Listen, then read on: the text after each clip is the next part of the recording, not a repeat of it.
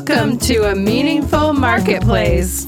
I'm Sarah Masoni from Oregon State University's Food Innovation Center, where I've helped countless dreamers launch their new food products. It's the science of taking a food delight from the kitchen to mass manufacturing and still keeping its great taste. That's what I do. I've been called the woman with the $1 million palate, although I haven't tried to cash that check yet. Listen in weekly for real-life stories. I'm Sarah Marshall, owner of Marshall's Hot Sauce and author of Preservation Pantry, modern canning from root to top and stem to core. I love inspiring business owners to get started on their journeys, encouraging folks to be part of their local community, and I'm excited to help business owners tell their stories. Join us as we explore the journeys of women entrepreneurs in the food and beverage industry. Hello, everyone, and welcome to Masoni and Marshall, A Meaningful Marketplace. Thanks for joining us as we hear the stories of female food entrepreneurs. We're glad that you joined us today. We're here weekly with tips, love, and stories for all of our food friends out there. This is Sarah Marshall, owner of Marshall's Hot Sauce. And Sarah Masoni of Oregon State University's Food Innovation Center. So, Sarah, I have some news for you of something that I'm trying out, and that is that I have been trying your diet of being gluten-free. Do you feel better? I do. My doctor suggested I try it because I wasn't feeling that good. And, there was nothing wrong with me other than that I just wasn't feeling great. And so I've tried it for 10 days so far, and I have found that it's pretty easy, actually, because I didn't eat a lot of, I don't eat a lot of like baked goods or sweets anyways. So the thing that I'm really missing though, so I'm going to ask your suggestions, is that I do love to eat burritos. And so the flour tortillas is the thing that I can't figure out what to do. What do you do for those? Well, you can make your own. Have you done that? Yeah. When I look for a gluten-free recipe, I always Google the best gluten-free and then whatever. It is. Yeah. And usually the recipes will be pretty good. There is a woman, I think I mentioned her before, that has a lot of really nice gluten-free stuff. It's called Let Them Eat Gluten-Free Cake. She has really good gluten-free recipes. And then there's another woman up in Canada who does some really, I can't remember what her website is, but she has really good gluten-free stuff. And then, of course, you can always get Josie's mixes. Oh, yeah. And sometimes I'll use a crepe, actually, for... Oh, instead. Mm-hmm. That's a good idea. I mean, because we eat a lot of, like, tacos. We eat a lot of, whatever. Everything else seemed so easy, but I couldn't figure out what to do for burritos. Burritos are tough. Yeah. So there are some gluten-free burritos in the grocery store. You might have seen some them. Different ones to get. Safeway has them, and I know Walmart has them. They're by Mission. Oh, yeah. They're okay if you like fill your burrito and then toast it a lot, but they're kind of gummy. I kind of prefer to make my own. I think I'll try it. I'll look up the best gluten-free tortilla recipe, and I'm going to try to make it. I'll let you know how it goes. I mean, I've used a lot of the regular recipes and just sub in the Bob's Red Mill 1-for-1 gluten-free The gluten-free flour. Okay. And it does a pretty good job.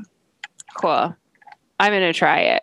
Yeah, I still haven't decided if this is like the way that I want to live forever, but so far it's really working for me. You can try eliminating other things like dairy products.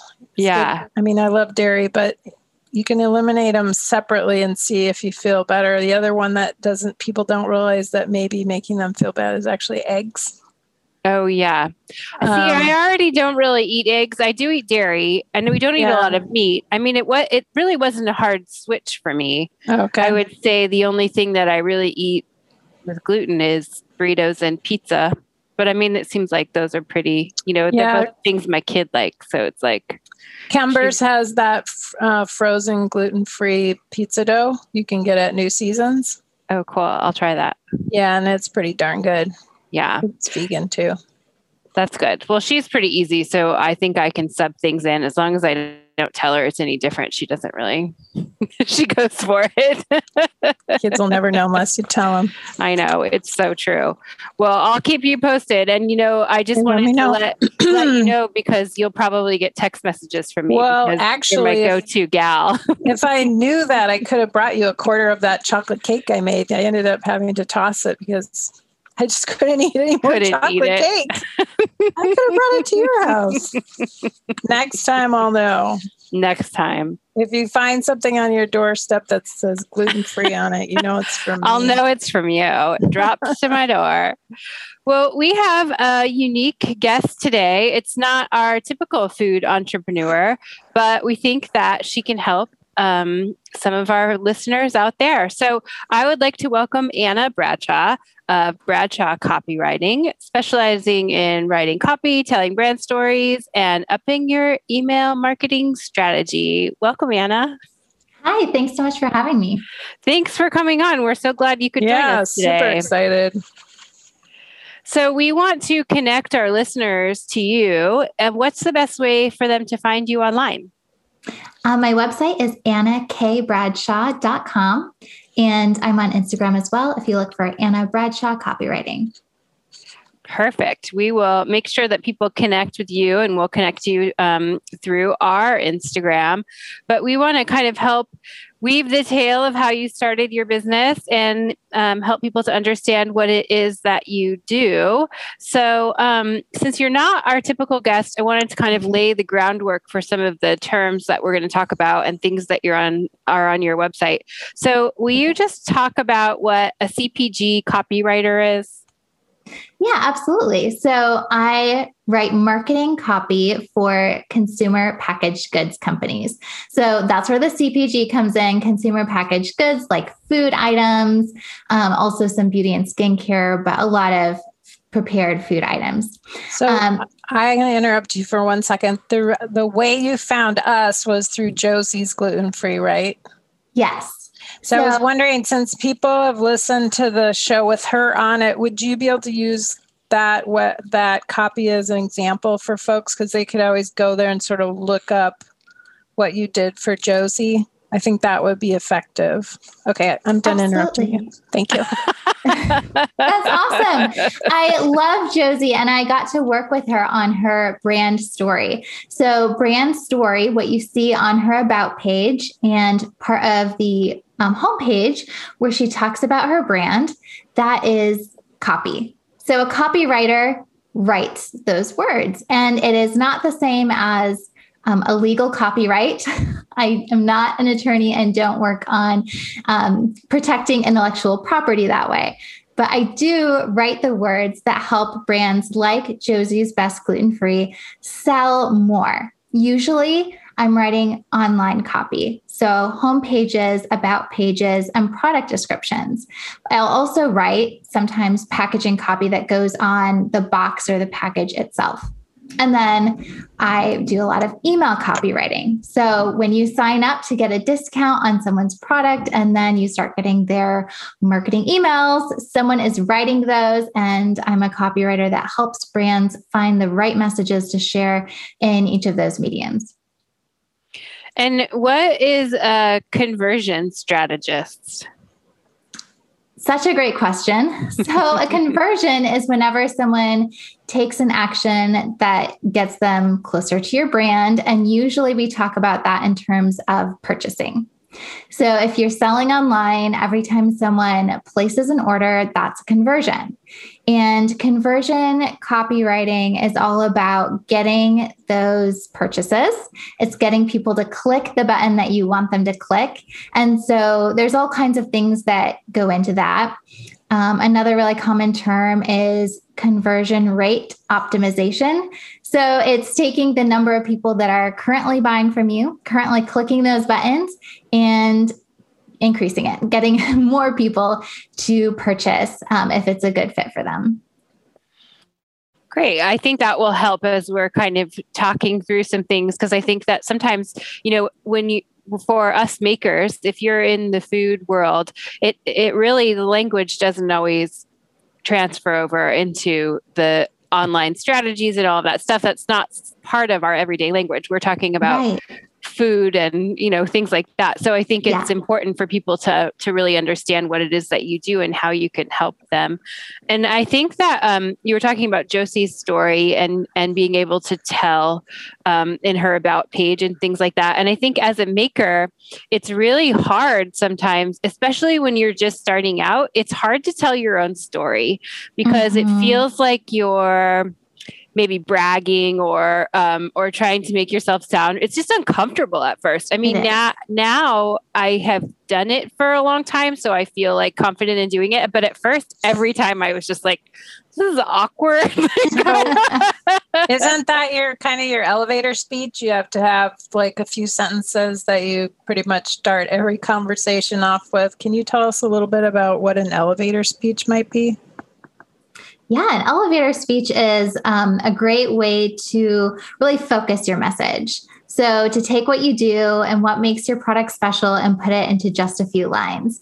So Sarah, I don't know if you have one for your hot sauce line that you want to share with us as an example, but an elevator pitch, it's a word that's been used a lot in business circles. And with more happening now online, you still need that, but you might be using it in different places, like your Instagram bio or the hero headline on your website. But it gets down to the core of your message. You have to boil it down and tell people what you're selling and why they would want it.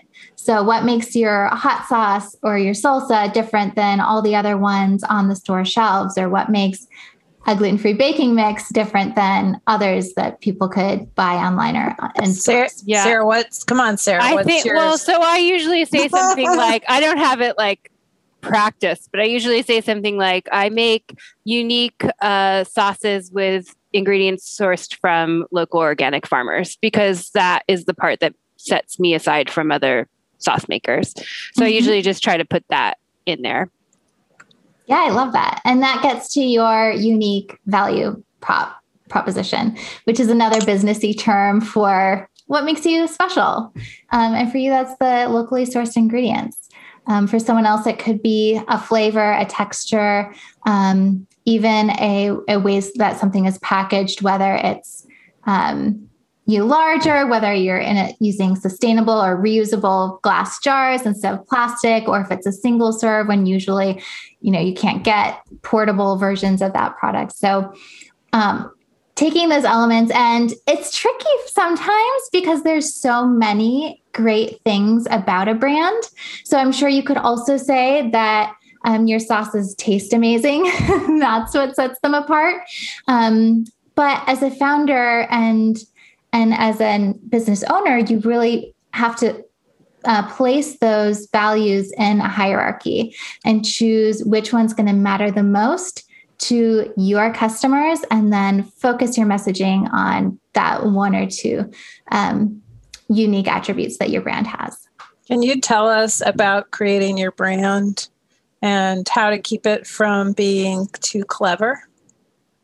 Ooh, yes. It's tempting to see other brands that are cutting edge or have cute graphics or really sassy and clever copy and be tempted to create the same thing.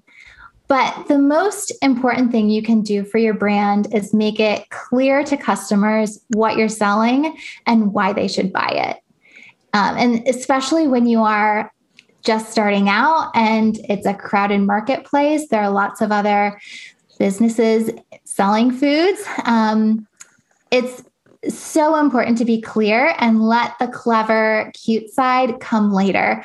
Once people know, okay, you're selling peanut butter. I know that's what I'm going to get. That's the most important.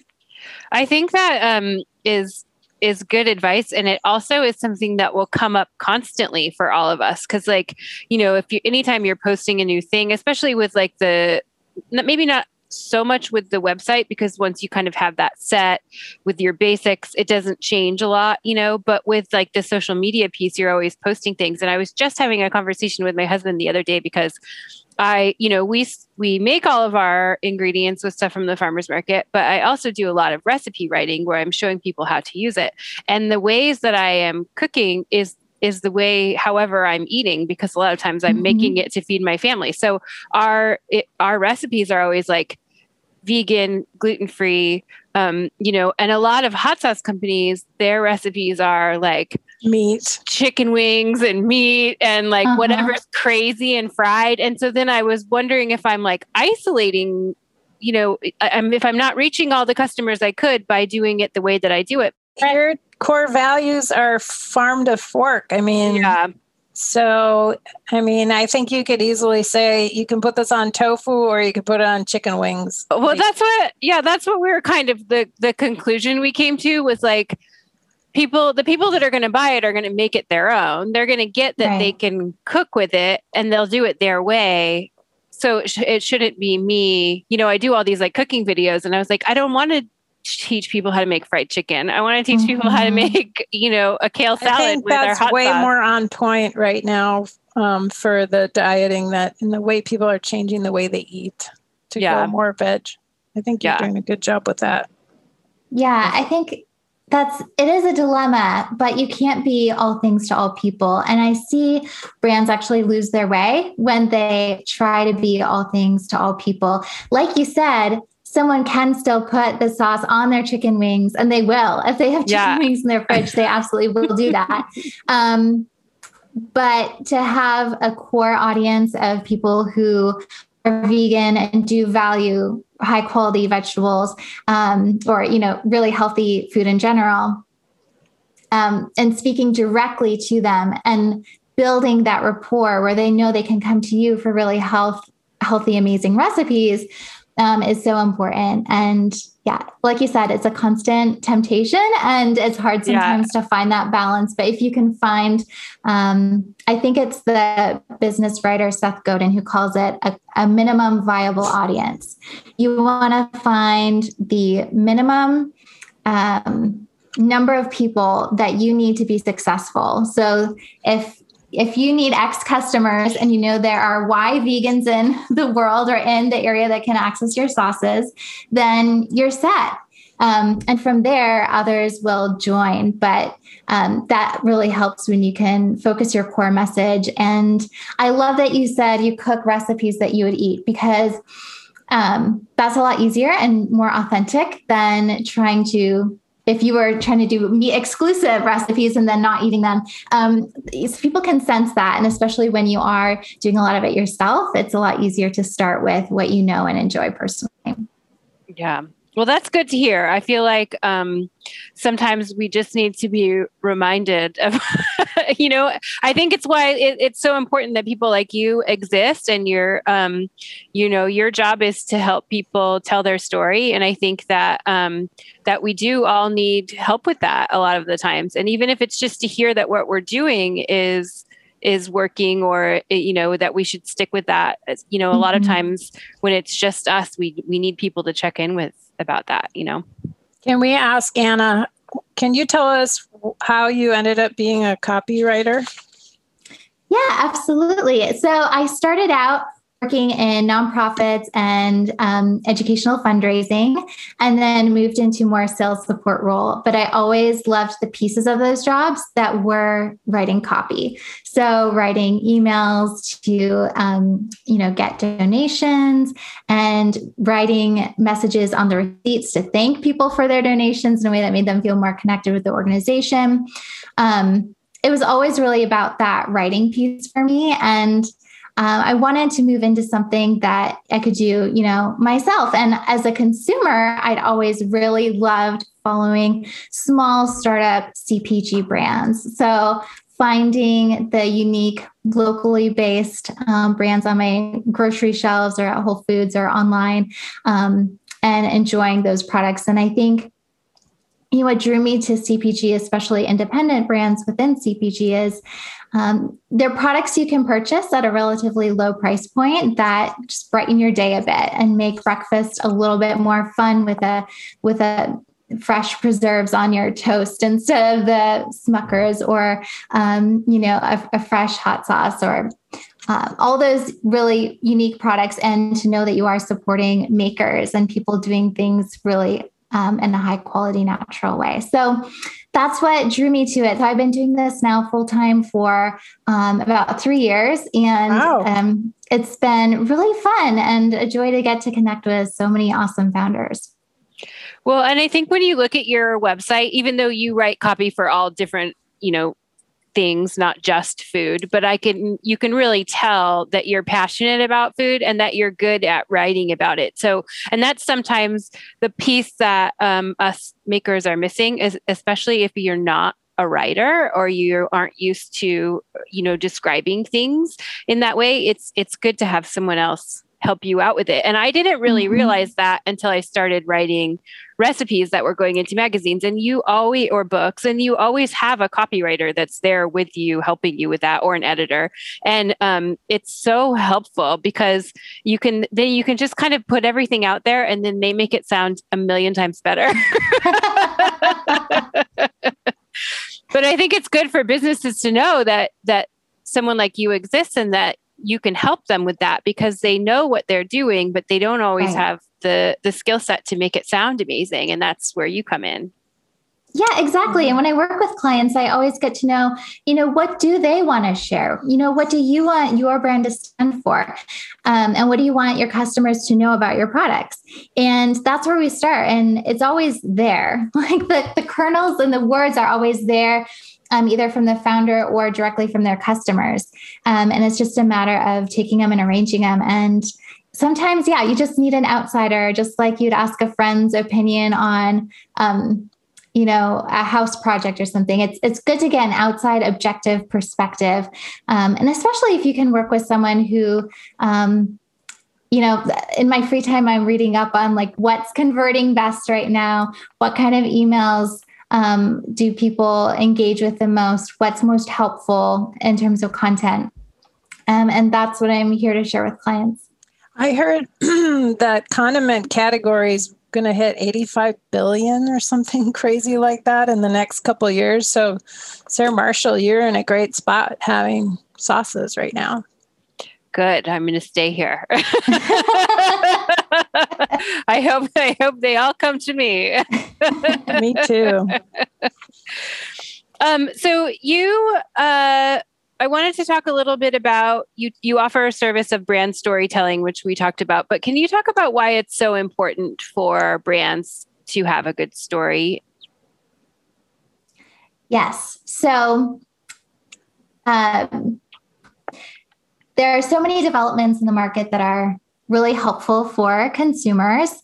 We have a lot of choice, and we can go to places like Amazon and choose any product category and have hundreds of options within that category.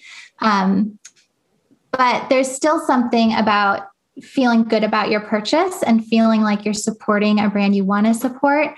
And that's where branding can really help you. And that brand story can really help you so that you become not just a hot sauce, but you become, Sarah and Sarah's sauces, and the farmers markets. You feel connected to the farmers markets through the sauce that you're getting.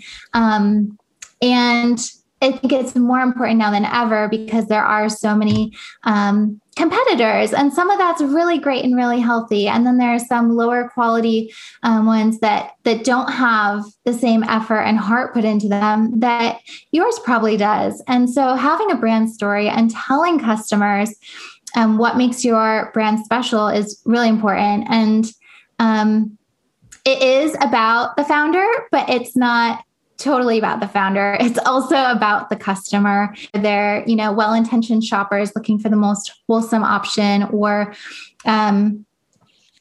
not, depending, even if they're super thoughtful, they're still in a hurry. And so you have to craft a brand story that speaks to them and their values and what they want. So if that is a gluten-free bread that their kids can take to school with them, or an allergy-free snack that their kids can take to school, that's really important to communicate up front. And it's really about them and their needs, right? Like, I need a snack for tomorrow that I can send with them that doesn't have any allergens for the class. And so it's finding a balance between telling your story of why you wanted to start an allergen-free snack company and addressing their needs and who they feel like as a busy mom who wants a really healthy, amazing allergen-free snack that they need tomorrow.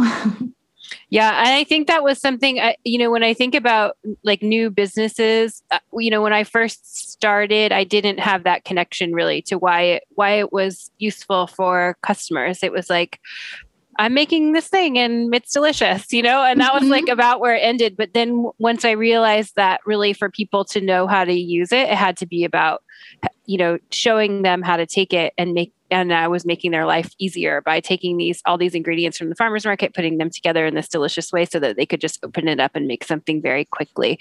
But it took me a few years to be able to figure that out, and I'm sure Sarah Missoni, you work with a lot of people that are just starting their business out. I'm sure you see that a lot where they have a product, but not always a way of why it's important for people or how it's going to help people. I think one of the mistakes people make is they think that everybody's going to want their product.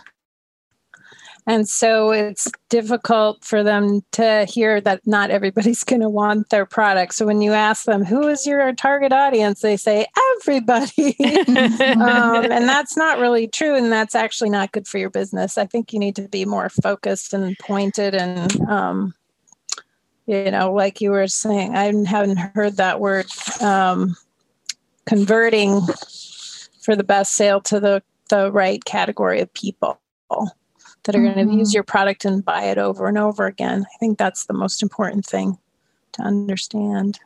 Yeah. And the good news is you can have a thriving, successful business without having everyone buy from you. Yeah. We talk about that a lot too in the, I have a sauce makers group that's all the Pacific Northwest sauce makers. And we all, interact together and are there to support each other.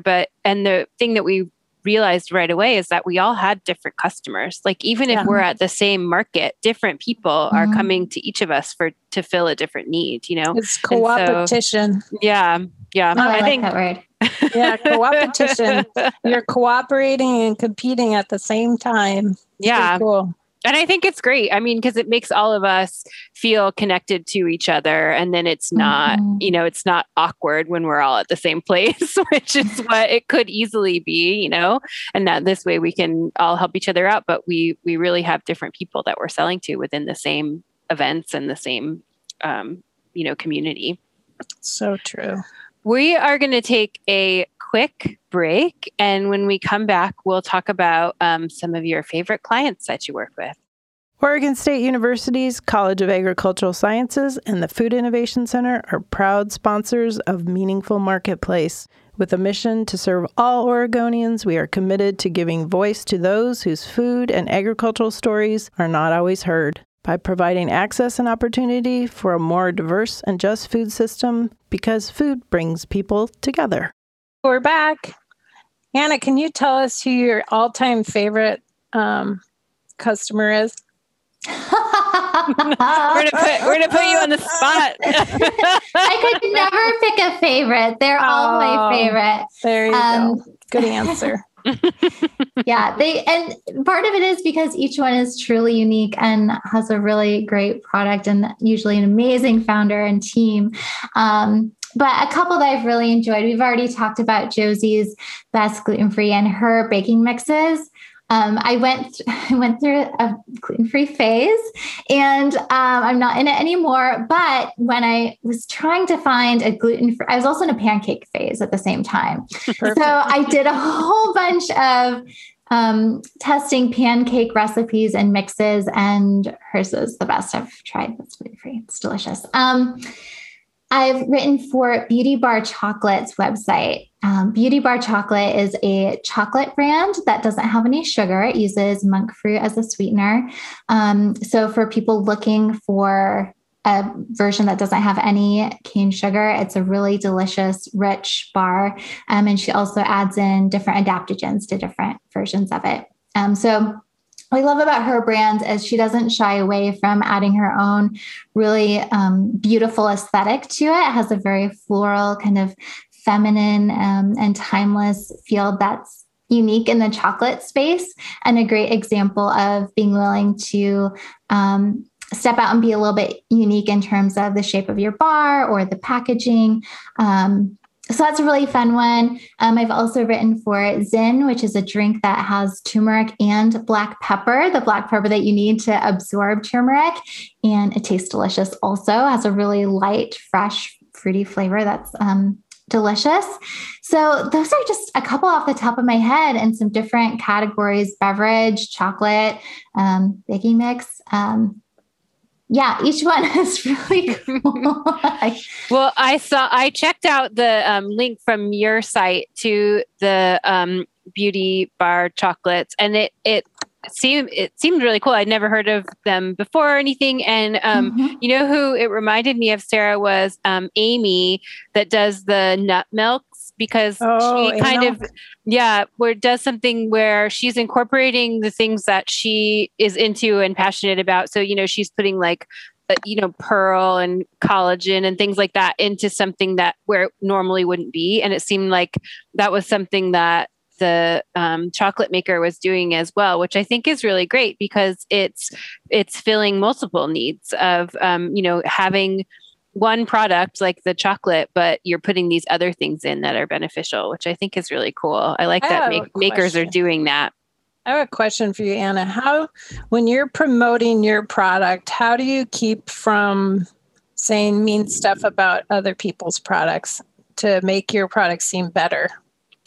Ooh, that's a great question.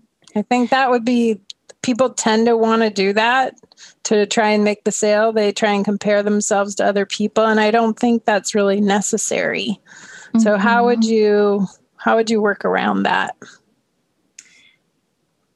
Well, I think kind of put you on the spot. Sorry. Yeah, no, that's such a great question. There's so much there. Because what is powerful is sometimes talking about the problem that you're solving. And that problem, by definition, is a negative, right? Like it's a pain point or something. It's, if you haven't been able to find something, especially for a certain diet that you're following,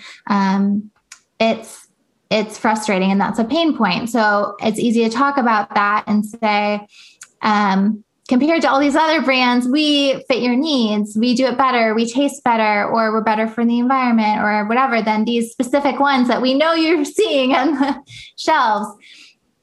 So I think the trick is to talk about the pain point without calling out the specific brands. And it's also helpful to get to know your customers, because I think sometimes we think that we're competing against brands that we're really not. It could be that people haven't even heard of the name that you want to criticize. And you might be drawing attention to that other brand. Like, oh, I heard about this because so-and-so brought it up in their Instagram page, and I'm at Safeway now, and oh, there's that brand. I'm just going to buy it because it's more convenient. And then They settle for second best instead of making the effort to purchase the locally made higher quality, higher value product. Right. You could be just giving them more publicity. Yes. So talk about the pain points you address, but then move on to positives of what you're offering. Sometimes for some brands, it can be helpful to mention others using terms like industry average or traditional this or that. I've worked with a flour company that has a flour that has a different nutritional profile than most wheat flour. And so they have a graph that shows them versus, I think the term they use is traditional flour. But if you are competing against brands that have significant differences in quality or ingredients, I think it's fair to do that. And you can do it in a way that's not petty or, negative or mean. You're not calling out people, generally by name when you're doing that. You're using more general terms. They can still show your customers at a glance, oh, they really are better. And you are not based here in Portland. Can you tell people where you're based and how you find clients from all over? I'm based in North Carolina, which is, I've been here about a year now, so it still feels a little bit new. And that's what I love about, the internet these days. I feel old. The cool thing about the internet, but I get to work with clients everywhere. So I have clients in California and Oregon and all over the country, really. And they often find me through referrals. So, one client that's worked with me mentions me to friends. There are also copywriting groups online where we can network and find clients in different areas because not many people specialize in CPG or food brands. And then also designers, working with website designers, because copywriting and the words are only one half of it. You also need things to look good and have that design element. So I love working with designers, and we get to refer people back and forth and help brands put together a brand that looks good and has the right words. The great thing about where you are is there are a lot of food entrepreneurs in North Carolina. Have you connected with them? With a couple, I've been looking for statewide groups. I feel like there's some that are so well organized, and I love that. But I'm still going to farmers markets here and learning about some of the makers who are in this area. You're definitely our first guest from North Carolina. I've been to North Carolina a couple times. I really like it there. I've never been. It's nice. It's beautiful. Yeah. What made you move there? Well, my husband got a job here, and we had been living in Southern California beforehand. And we've heard such great things about North Carolina.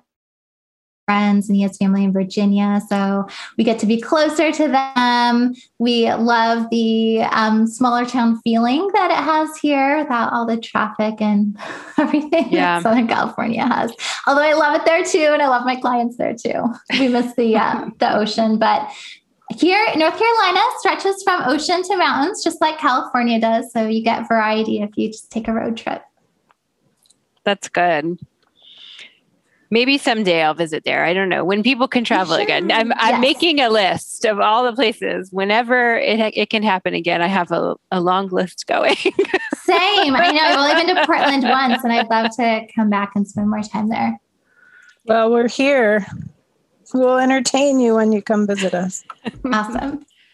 I wanted you to be able to tell our listeners about some of the other things that you offer, because I saw that you have a newsletter and you also have a blog, and I signed up for your newsletter. So if you want to maybe tell people about those two things and what kind of things they can expect from that. Yeah, absolutely. So my website, annakbradshaw.com, has my blog where I post articles from time to time with best practices. I try to make the articles really practical and give real life examples of best practices and some mistakes to avoid. A lot of the content is about your website and also some about emails when you're setting that up. And then my newsletter is similar in that I try to make every edition really practical and give you action steps to take. I just was doing a series on customer research. So getting information on your customers in really easy, affordable ways, and then figuring out what to do with that information and how you can use it to shape your marketing messages. But I switch it up. There's always different topics, and a new newsletter comes out every Thursday. So I love welcoming people there, and you can always reply with questions, and I'll do my best to answer them.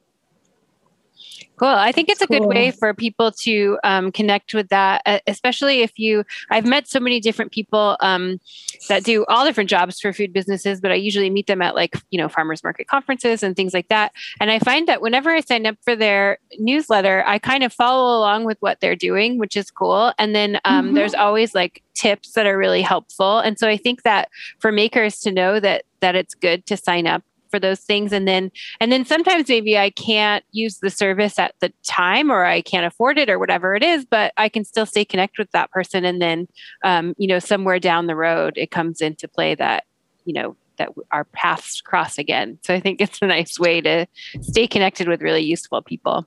You should get in touch with the State University if you're interested in connecting with College of Agriculture, which would be where all the food people would be housed, and the food science department might have something like the Innovation Center. That's a great recommendation. And that there's probably a regional farmers market website like we have in Portland. So you can go directly to that and see where all the farmers markets are instead of sort of searching them independently. So that would help. That's a great idea. Thank you. Yeah. Yeah, there's a really big farmers market here. Oh, in you want Raleigh. to know? Check on the State Department of Agriculture's website and see if they have a database of all their licensed manufacturers. That would be the cleanest way to find all the food people. Oh, yeah, that's a good idea. Yeah. You can do that in Oregon. Oregon has a database of all of its licensed food manufacturers. And I think Washington does too. And those are accessible. So. Oh, those are such good suggestions. Thank you.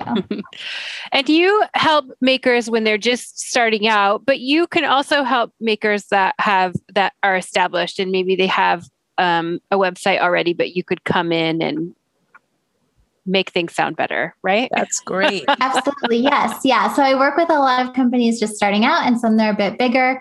When you have a core message, I love it because it's like an evergreen investment. You can use it over and over on your social media and all different, platforms when you're sharing about your business.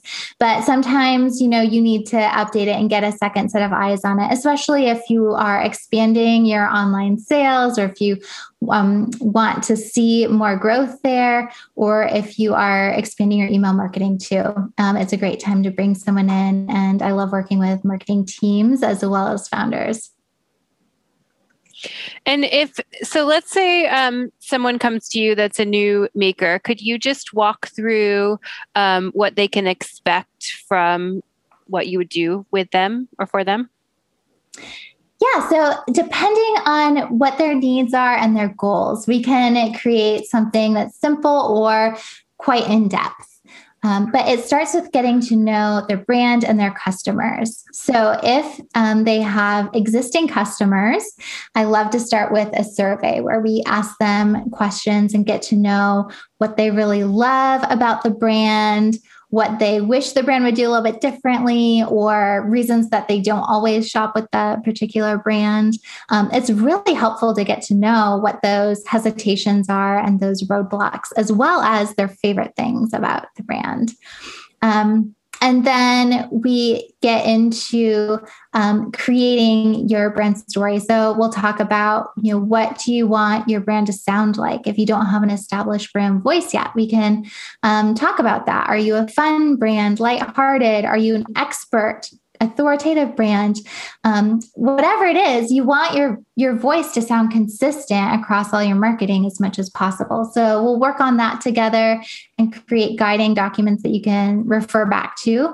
And then we'll create that brand story that you can use on your about page or your homepage. Sometimes there's different versions of it, even a founder bio that's polished and ready to go when you want to go on podcasts and get press for your business. And then from there, depending on if you're selling online or via stores, we can work on those product descriptions and get more conversions on your product pages. And then we can set up automated welcome sequences, thank you sequences, and send out emails so that you can keep in touch with customers that, like you mentioned earlier, might not be a perfect fit or might not be looking for your product right this minute, but you can start building that relationship, nurturing that, and sharing value, sharing recipes, and welcome them as customers if they want to buy from you. So those are all the steps, and it really goes from there because you can send limitless emails. You can keep going with it. Do you also help people, branding is artwork too. Do you help people develop the right artwork? Oh, that's a good question that I do get asked, and I am not artistic. I'm not so you gifted need to in have design. some people that you work with. Do you have anybody that you help? Do you have a referral list? I do, yeah. Okay. There's some really great, like Karen Savory does beautiful illustrations and logos. And I work with Shelly Easter, who does great Shopify design. So for people who want to set up a really good looking yet simple and accessible website, she does really great work. So we can work together and provide everything that someone needs for a full website or full brand. That's wonderful. I wish I could do it all myself. Just multitask. You have your specialty, and it's very important. And I think if there's sometimes people that have like a big marketing firm with people that do all those different pieces, but for you, your business is the writing piece, and I think that it's really important. Have you thought you don't want to skimp on any of those. You want a really great designer and really good illustrations and great photography. So it's important to get experts. Do you write press releases? Because you could write press releases and articles and send them out to magazines to get copy Yeah, occasionally I'll help clients with press releases, but PR is not my specialty. I think that's another area where it can really be helpful to get someone who specializes in that, especially in foods. They know all the best publications where your brand would be highlighted best. Okay. All right. Do you think that, we like to talk a little bit about, this current time with COVID and people not being, able to connect personally. So do you think that that has changed your business at all? Do you think it makes it more important for people to, sorry, my phone is ringing. As I'm trying to talk about connecting, it's probably I'm a big also order for hot trying to turn my phone off. Jeez. That's great. So what I'm thinking is that it becomes more important for people to have really good readership connection right away in this time where you're not actually seeing people and talking with them. Have you noticed that at all?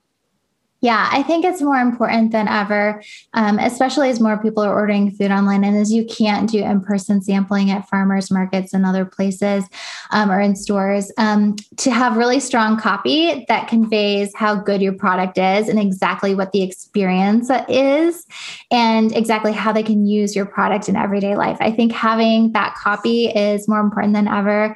And I'm especially thankful for all the technology we have right now as I'm growing my own business and helping my clients grow theirs. There's a lot that you can do with, of course, social media and email and having a really strong website. Yeah, I think that that's something that I realized right away is that, more and more people are shopping from all of our websites than ever before, because normally, we would sell at the farmer's market and now either they're just not as busy or people just aren't shopping at them or they're still buying from makers, but they're doing it in a different way. So it becomes really important for our websites to be even better than they were before. Yeah. And I would also say, to be an encouragement, if you don't have any website, a simple one is better than none. And if you're not collecting email addresses, you don't have to stress about having a really sophisticated automated setup. Put up something simple and send a simple welcome message. And, something is better than nothing. So it doesn't have to be a full, huge project all at once. Baby steps are fine too. Yeah, you were talking about people's bios and photos and stuff. And I think that's something that I learned right away as Sarah and I were doing this podcast is that a lot of the makers, our first suggestion most of the time is, why are there no pictures of you? Because we're just trying to find any information on people. You can't. And we're just trying to post a picture of the person so that people can get to know them because that's who we're talking with. And it's so hard to find a bio, to find a picture. I think that has to be a common trend, that it's just hard for people to promote themselves. It's easy for them to promote their products, but not necessarily themselves. I mean, I think you can go overboard too. And when I see that I can't find people, I wonder if I'm too accessible. I'm just like, there's too much information out there. Too much. So you have to have a balance of what you want people to know about you and what you want to hold private. So with still being open and and that's where having a set professional bio can help. You craft it and you can make it as extensive or as condensed as you want. And then you can have it ready to go and not have to have the stress of writing a new one every time someone asks. Get a simple photo. People like doing business with people. They like to know who they're buying from, especially when it's a food product that feels personal. And especially if it's a higher price point, then cheaper ones that aren't as artisan or as quality. It helps to put photos so people feel that personal connection. Yeah. Do you have any advice for brand new businesses or people that are thinking about starting a business? That's a great question. And so big. I'm sure other guests that you've had on could give really great direction on the product side. But as a copywriter, I would say you do need a really great product first, especially a food product has to taste good. No amount of copy can save a product that's not going to taste good. You're not going to get repeat customers that way. So that's the most important thing. And then I would say, just like we talked about at the beginning, be willing to share what makes your product unique, and don't be afraid to prioritize your messages and focus them down, because you might have an amazing product that's really great and has fantastic flavors and texture and taste and packaging. But people get overwhelmed with too much information and too many details. So don't be afraid to prioritize what you're sharing. I think that's good advice. And, good advice. And I also think I got some really good advice that I think would help guide people to you, which was in the beginning of starting the business. It was to find out whatever you're the worst at and hire someone to help you with that. And I think that for me, that was accounting. And so that was the first thing that I did, was have an accountant and a bookkeeper and somebody to take care of all of that stuff. But I think for a lot of makers, the next thing really is writing about themselves and telling their story. I think that we don't think that we're not good at it, but I just think that there's people that are better and that can help you, get to your story out there the way that you want it. And so I hope that guides people to you, because I think that there's a lot of makers out there that do need this service. And I think it's important for people to have some help in talking about how great they are. Yes, I'll be there. I'll be the cheerleader. Excellent. Well, ladies, I think that we are out of time, unless anybody has anything else to say. Thanks for coming, Anna. With us. Thank you, Anna. And if you want to tell people one more time how they can find you. AnnaKBradshaw.com, or look for Anna Bradshaw Copywriting on Instagram. Perfect. Well, thanks for joining us. It was so great to hear about what you do. Thanks for having me. It's been so great to talk with both of you. Yeah. Good. We record Missoni and Marshall live every week. You can listen on your favorite podcast platforms like iTunes and Stitcher. Thank you to our production assistant, Chelsea, and our audio engineer today. We have a couple. If you would like to be a guest or have a guest suggestion, you can send us a message to our Instagram at Missoni and Marshall. Thank you for joining us, everybody. We'll be back next week. Bye. Bye for now. Market of Choice is a proud sponsor of Meaningful Marketplace. As a family-owned Oregon grocer for 42 years, Market of Choice strives to inspire, mentor, and assist a diverse group of local producers and foster equity in our communities. With 11 stores in Oregon, Market of Choice supports these craft makers, as well as farmers, fisherfolk, and ranchers, by bringing more than 7,000 local products to market. Together, we form a sustainable, community-based food system that serves our great state. To learn more, go to marketofchoice.com. You're listening to the Startup Radio Network. Listen, learn, launch. 10% of our gross revenue goes directly to women entrepreneurs in developing countries around the world through Kiva's microfinance program.